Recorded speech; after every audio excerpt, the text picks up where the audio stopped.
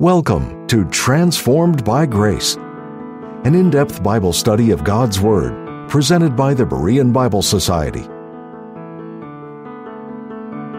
Join us each time on this station as Pastor Kevin brings the transforming message of God's grace revealed through the Holy Scriptures.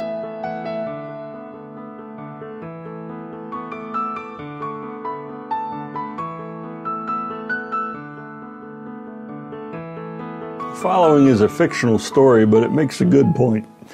A Navy captain was sailing and came upon a big light. He thought it was a ship coming toward him. He was the highest ranking officer in the U.S. Navy at this particular time, so he got on a big bullhorn and said to the ship behind the light, "Move 10 degrees south or we're going to crash." The response was, "I will not move. You move 10 degrees north so you don't crash." Captain was getting irritated. He said, "Don't you know who I am? I am a captain in the United States Navy. I say you move 10 degrees south so we do not crash." The voice came back, "I will not move. You move 10 degrees north so that you don't crash." The captain got back on the speaker and said, "Did you hear me say that I am a captain in the United States Navy?" The voice came back, "Yes, but I am a lighthouse." The Word of God is our immovable, unshakable, unchanging authority for life. We must adjust our course in life to it and allow it to lead and to guide us. The study of apologetics and the archaeological evidences give encouraging confirmations to the Bible. But even without this, we know that the Bible is truth, and we know that we can trust it. The Bible changes and transforms lives, and that is the greatest evidence to the truth and reality and power of the Word of God. Matthew 2:16 reads, "And then Herod, when he saw that he was mocked of the wise men, was exceeding wroth, and sent forth and slew all the children that were in Bethlehem, and in all the coasts thereof, from 2 years old and under, according to the time which he had diligently inquired of the wise men." An archaeologist named John was digging under an ancient theater and discovered 5 pots of gold coins. Ecstatic, he told his lead archaeologist, "Graham, I've found 3 pots of gold coins." Graham replied, "What's that, John? You found 2 pots of gold coins?" John said, "That's what I said, 1 whole pot of gold coins." Many coins have been found in Israel that verify the Herods mentioned in the Bible. Herod the Great ruled from around 37 to 4 BC. He was the ruler in Israel at the time of Christ's birth. Viewing the Lord as a threat to his throne, he was the wicked ruler who tried to have Christ killed after he was born and killed all the children 2 years old and under in and around Bethlehem. Herod had coins made in numerous denominations. Various objects were depicted on the coins, and on one a pomegranate is depicted, which is mentioned in the Bible as one of the blessings to the land of Israel. Deuteronomy 8:7-8 says, "For the Lord thy God bringeth thee into a good land, a land of brooks of water, of fountains and depths that spring out of valleys and hills, a land of wheat and barley and vines and fig trees and pomegranates, a land of oil, olive, and honey." The most common coins issued by Herod the Great had a Greek inscription that read, "King Herod." Matthew 2:22 reads, "But when he heard that Archelaus did reign in Judea in the room of his father Herod, he was afraid to go thither. Notwithstanding, being warned of God in a dream, he turned aside into the parts of Galilee." Following Herod the Great's death, his son Archelaus reigned from 4 BC to AD 6. He was as wicked and brutal as his father. He was such an incompetent and violent ruler that the Jews pleaded with the Romans to depose him. He was replaced with a governor appointed by Rome in AD 6 to rule over Judea. And later, Pontius Pilate was appointed to this position of governor. Joseph and Mary had escaped to Egypt when Herod the Great was searching for the Christ child to destroy him. After Herod the Great died, an angel directed Joseph to return to Israel. Discovering Archelaus was ruling over Judea, Joseph knew that he, Mary, and the Christ child were no safer under Archelaus than they had been under Herod the Great. Joseph's fears were confirmed by God in a dream, and God warned him to divert his path and go to Galilee. Thus, Joseph took his wife and God's son and traveled north to Nazareth in Galilee. During Archelaus' reign, he had coins created, which were engraved with his name and title. Many of them depict a bunch of grapes, which was also mentioned in Scripture as being one of the blessings to the land of Israel, and served as a reminder of the productiveness of the country. Luke chapter 3, verse 1 reads, Now in the 15th year of the reign of Tiberius Caesar, Pontius Pilate being governor of Judea, and Herod being tetrarch of Galilee, and his brother Philip, tetrarch of Iturea, and of the region of Trachonitis, and Lysanias, the tetrarch of Abilene. It's interesting how Luke in this verse gave a real historical framework for Christ's life and ministry. This was not a fairy tale beginning with once upon a time. Instead, Luke listed the political leaders of the regions Christ lived and served in, which can be confirmed by history. The Herod mentioned in this verse is Herod Antipas. Herod Antipas ruled the region of Galilee in northern Israel during the time of Christ's ministry. He was the Herod who had John the Baptist executed. Because of Christ's powerful miracles and Herod's guilt and fears, Antipas thought that Christ was actually John raised from the dead. When the Lord was warned that this Herod wanted to kill him, I love the Lord's response. He says, Go ye and tell that fox, Behold, I cast out devils, and I do cures today and tomorrow, and the third day I shall be perfected. The Lord still had work to do for a short time, and no power on earth could or would harm him until the appointed time. Later, after Christ's arrest, he was sent by Pilate to Herod Antipas, who was in Jerusalem at the time, as Pilate tried to push the matter off onto Herod Antipas since Christ was from Galilee. Herod Antipas was disappointed that Christ didn't speak to him and that he didn't perform a miracle in his presence, so he sent him back to Pilate. Herod Antipas had coins minted as well. They were minted in 4 denominations. They had the Greek inscription Herod the Tetrarch and had wreaths and palm branches. Acts chapter 12 verses 1 and 2 read, Now about that time Herod the king stretched forth his hands to vex certain of the church, and he killed James the brother of John with the sword. Herod Agrippa I was the grandson of Herod the Great and the nephew of Herod Antipas. Agrippa persecuted the Jerusalem Kingdom Church and the apostles. He had the apostle James put to death, and because this pleased the Jews, he had Peter thrown into prison, but Peter was miraculously delivered by an angel. Historical records tell of Agrippa's death at games which Herod celebrated in Caesarea to honor and in honor of Claudius Caesar. The crowds were dazzled by Agrippa's speech and silver garments that shined in the sun, and they proclaimed him a god. And immediately a severe violent pain arose in his belly, and he later died. Acts chapter 12, 21 to 23 records the same thing, but adds important details about how and why he died. And upon a set day, Herod, arrayed in royal apparel, sat upon his throne and made an oration unto them. And the people gave a shout, saying, It is the voice of a God and not of a man. And immediately the angel of the Lord smote him, because he gave not God the glory, and he was eaten of worms, and gave up the ghost. Because he made no effort to refuse their adulation of him as a god or to give glory to God, he was struck down by an angel with worms.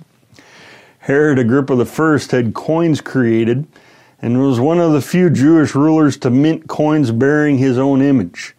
A common coin of his was inscribed with King Agrippa in Greek and showed 3 ears of barley between 2 leaves with the year. One rare coin of his had a portrait of Agrippa and his son Agrippa II on horseback. Acts 25:13 to 14 reads, And after certain days King Agrippa and Bernice came unto Caesarea to salute Festus. And when they had been there many days, Festus declared Paul's cause unto the king, saying, There's a certain man left in bonds by Felix. Agrippa II was the last ruler of the Herodian dynasty. In 66 AD, he issued a coin showing his own bust on one side with the Greek inscription, King Agrippa. Here in Acts 25, King Herod Agrippa II and his sister Bernice came to Caesarea to congratulate Festus on his new appointment as governor. Festus brought up the matter of Paul to Agrippa, a prisoner that had been left in bonds by his predecessor Felix. Agrippa was intrigued and requested to have Paul brought before him to speak to him. And before King Agrippa, Paul shared his past experiences of being a persecutor of the church, but then being struck down on the Damascus road by the risen Lord Jesus Christ, and then being sent by him to all people, as the Lord told him, to open their eyes and to turn them from darkness to light and from the power of Satan unto God, that they may receive forgiveness of sins and inheritance among them which are sanctified by faith that is in me. At the end of Paul's testimony, Acts 26:28 sadly reads, Then Agrippa said unto Paul, Almost thou persuadest me to be a Christian. All these Herods were real men and rulers, as evidenced by the teaching and truth of Scripture and confirmed by the many coins discovered made by each of them. Flavius Josephus was born in Jerusalem around 37 AD. He died around the year 100. His father was a priest and his mother was of royal descent. He was a Jewish historian. His works provide a significant and independent extra-biblical source of first-century Jewish history. His greatest works are Jewish Antiquities, written in AD 94, in which he gives Jewish history from the creation to the start of the Great War with Rome in AD 66. And his work Jewish War, though written first in AD 75, carries the record on to the destruction of Jerusalem and the fall of Masada in AD 73. In his writings, Josephus mentions many people and places in the Bible: Jesus Christ, James, Herod the Great, Pontius Pilate, King Agrippa, the Galatians, Jericho, Jerusalem, Judea, the Sanhedrin, Sadducees, Tiberius Caesar, the Samaritans, and so on. Here's what he wrote about John the Baptist. Now, some of the Jews thought that the destruction of Herod's army came from God and was a very just punishment for what he did against John, called the Baptist. For Herod had him killed, although he was a good man and had urged the Jews to exert themselves to virtue, both as to justice toward one another and reverence towards God. And though it is a hotly contested and challenged quote by scholars, here's what he wrote about Jesus Christ. About this time lived Jesus, a wise man, if indeed one ought to call him a man, for he was the achiever of extraordinary deeds and was a teacher of those who accept the truth gladly. He won over many Jews and many of the Greeks. He was the Christ. When he was indicted by the principal men among us and Pilate condemned him to be crucified, those who had come to love him originally did not cease to do so. For he appeared to them on the third day, restored to life, as the prophets of the deity had foretold these and countless other marvelous things about him. And the tribe of the Christians, so named after him, has not disappeared to this day.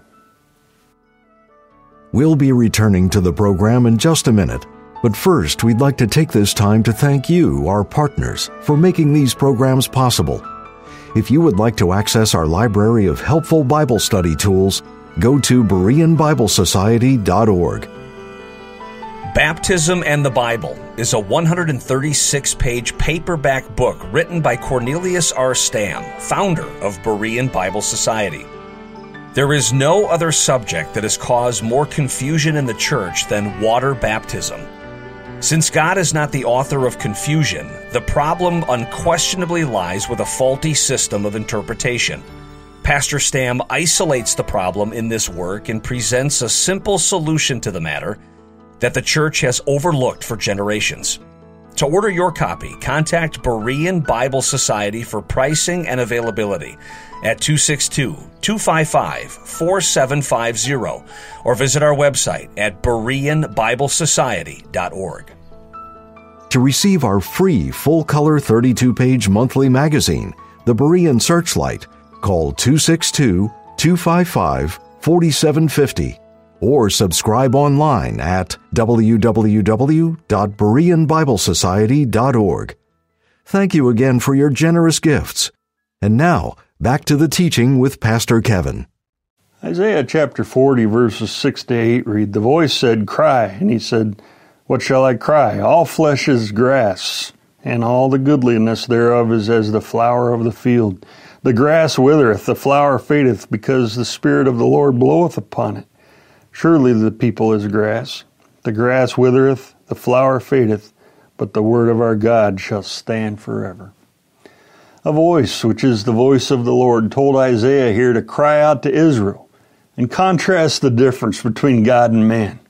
People are like grass and flowers that come up in the springtime only to fade and fail and wither away. Humanity is transitory and temporary. We're here today and we're gone tomorrow. By contrast, God and His Word never fails, and it stands and endures forever. Josh McDowell wrote, "Written on material that perishes, having to be copied and recopied for hundreds of years before the invention of the printing press, did not diminish its style, correctness, nor existence. The Bible, compared with other ancient writings, has more manuscript evidence than any 10 pieces of classical literature combined. The New Testament manuscripts are better preserved and more numerous than any other ancient writings. Because they are so numerous, they can be cross-checked for accuracy, and they are very consistent. There are presently 5,686 Greek manuscripts in existence today for the New Testament, dated from 100 to 300 years after the originals were written. If we were to compare the number of New Testament manuscripts to other ancient writings, we find that the number of New Testament manuscripts far outweighs the others in quantity. There are thousands more New Testament Greek manuscripts than any other ancient writing, and the gap between the original writing and the copies is also far less. The New Testament, though, is frequently called into question by critics and unbelievers. But Homer's Iliad is an ancient work that is rarely ever called into question. Homer's Iliad was written around 900 BC.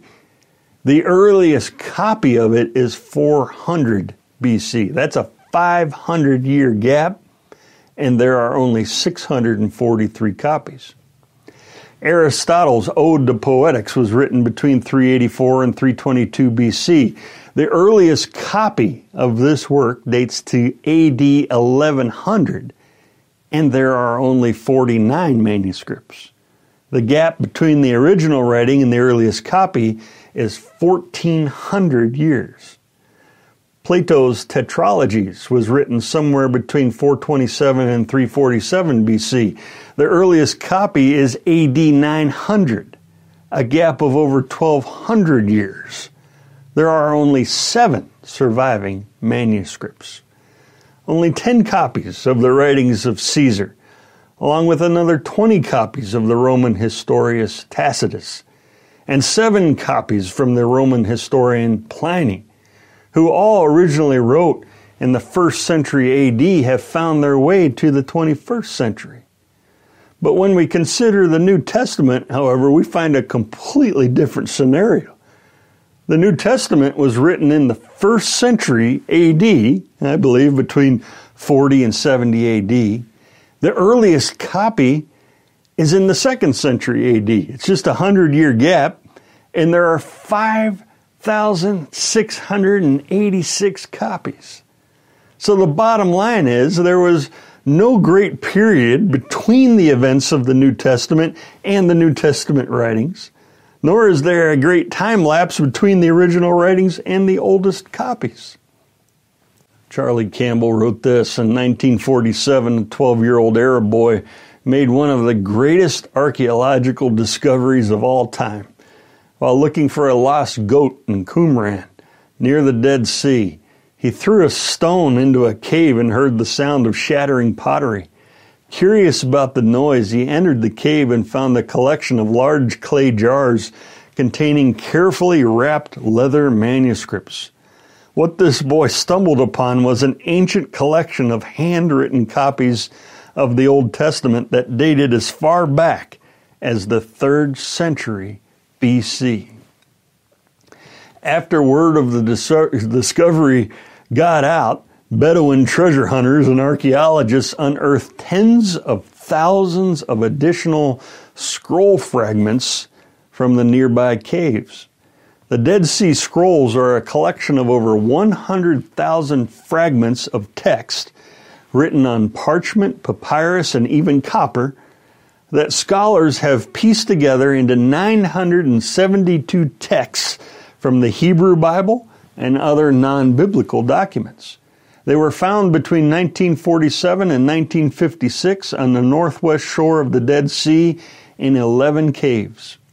The Dead Sea Scrolls have been called the greatest manuscript discovery of modern times. They are approximately 2,000 years old, dating from the 3rd century BC to the 1st century AD. Most of the scrolls were written in Hebrew, with a smaller number in Aramaic or Greek. Included in the discovery was an impressive 24-foot scroll found relatively intact containing the book of Isaiah. Partial or complete copies of nearly every book of the Old Testament were found in Hebrew.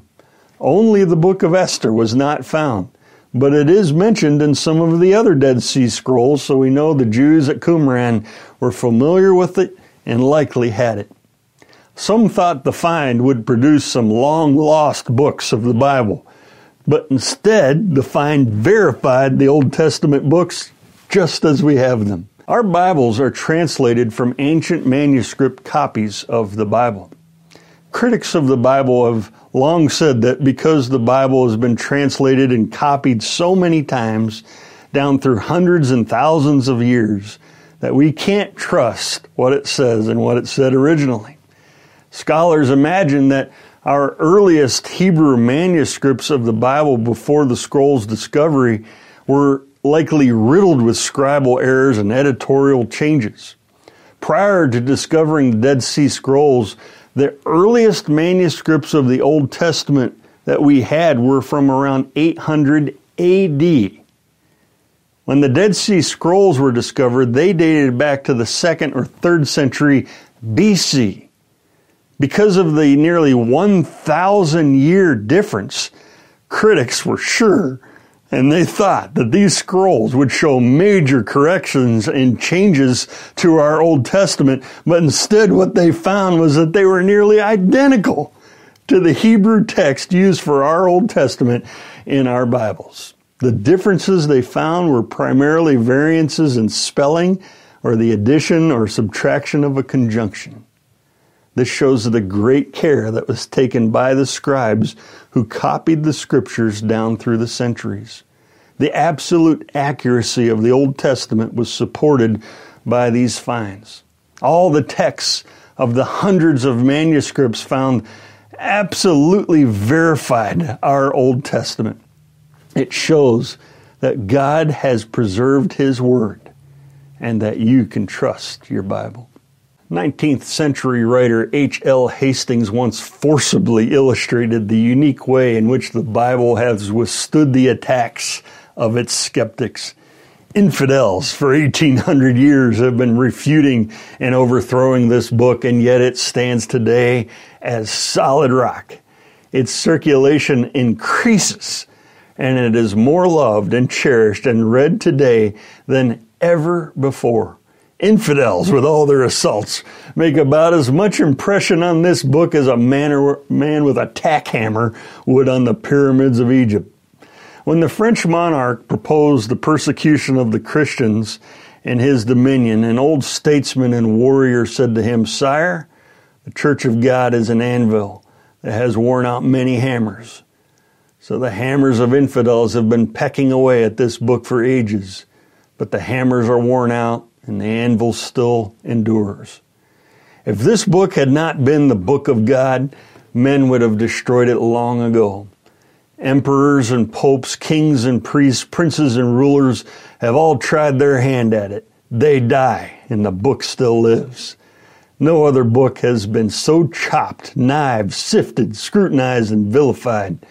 What book on philosophy or religion or psychology or Bell's letters of classical or modern times has been subject to such a mass attack as the Bible? With such venom and skepticism, with such thoroughness and erudition, upon every chapter, line, and tenet. Yet the Bible is still loved by millions and studied by millions. You can trust the Bible. You can read it with confidence, knowing that this is the very Word of God. You can trust it when it comes to the people, the places, the events that it mentions.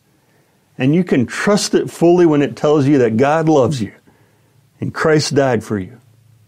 We know, we trust that God's Son, He came to this world 2,000 years ago, took on flesh. And like the Bible says, He lived a sinless, perfect life. He was crucified at the cross. He took our sins upon Himself, paid for the penalty for all our sins so we could be forgiven, reconciled to God, delivered from an eternity of suffering in hell. We can trust the Bible when it says that Christ died for our sins, was buried, and that He rose again from the dead.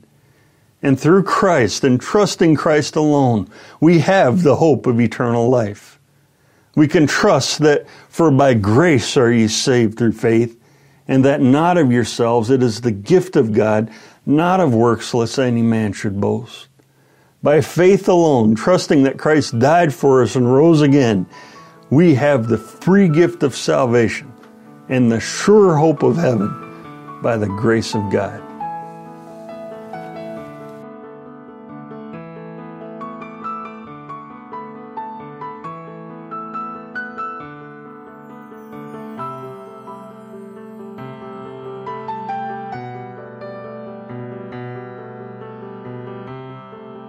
Thank you again for tuning in to Transformed by Grace. We appreciate your prayer support and the financial gifts. The purpose and mission of the Berean Bible Society is to help you understand the whole counsel of the Word of God. For more information, visit our website at www.bereanbiblesociety.org or give us a call at 262-255-4750. Or if you prefer, write us at the Berean Bible Society, P.O. Box 756, Germantown, Wisconsin, 53022. Now until next time, may you be transformed by God's grace.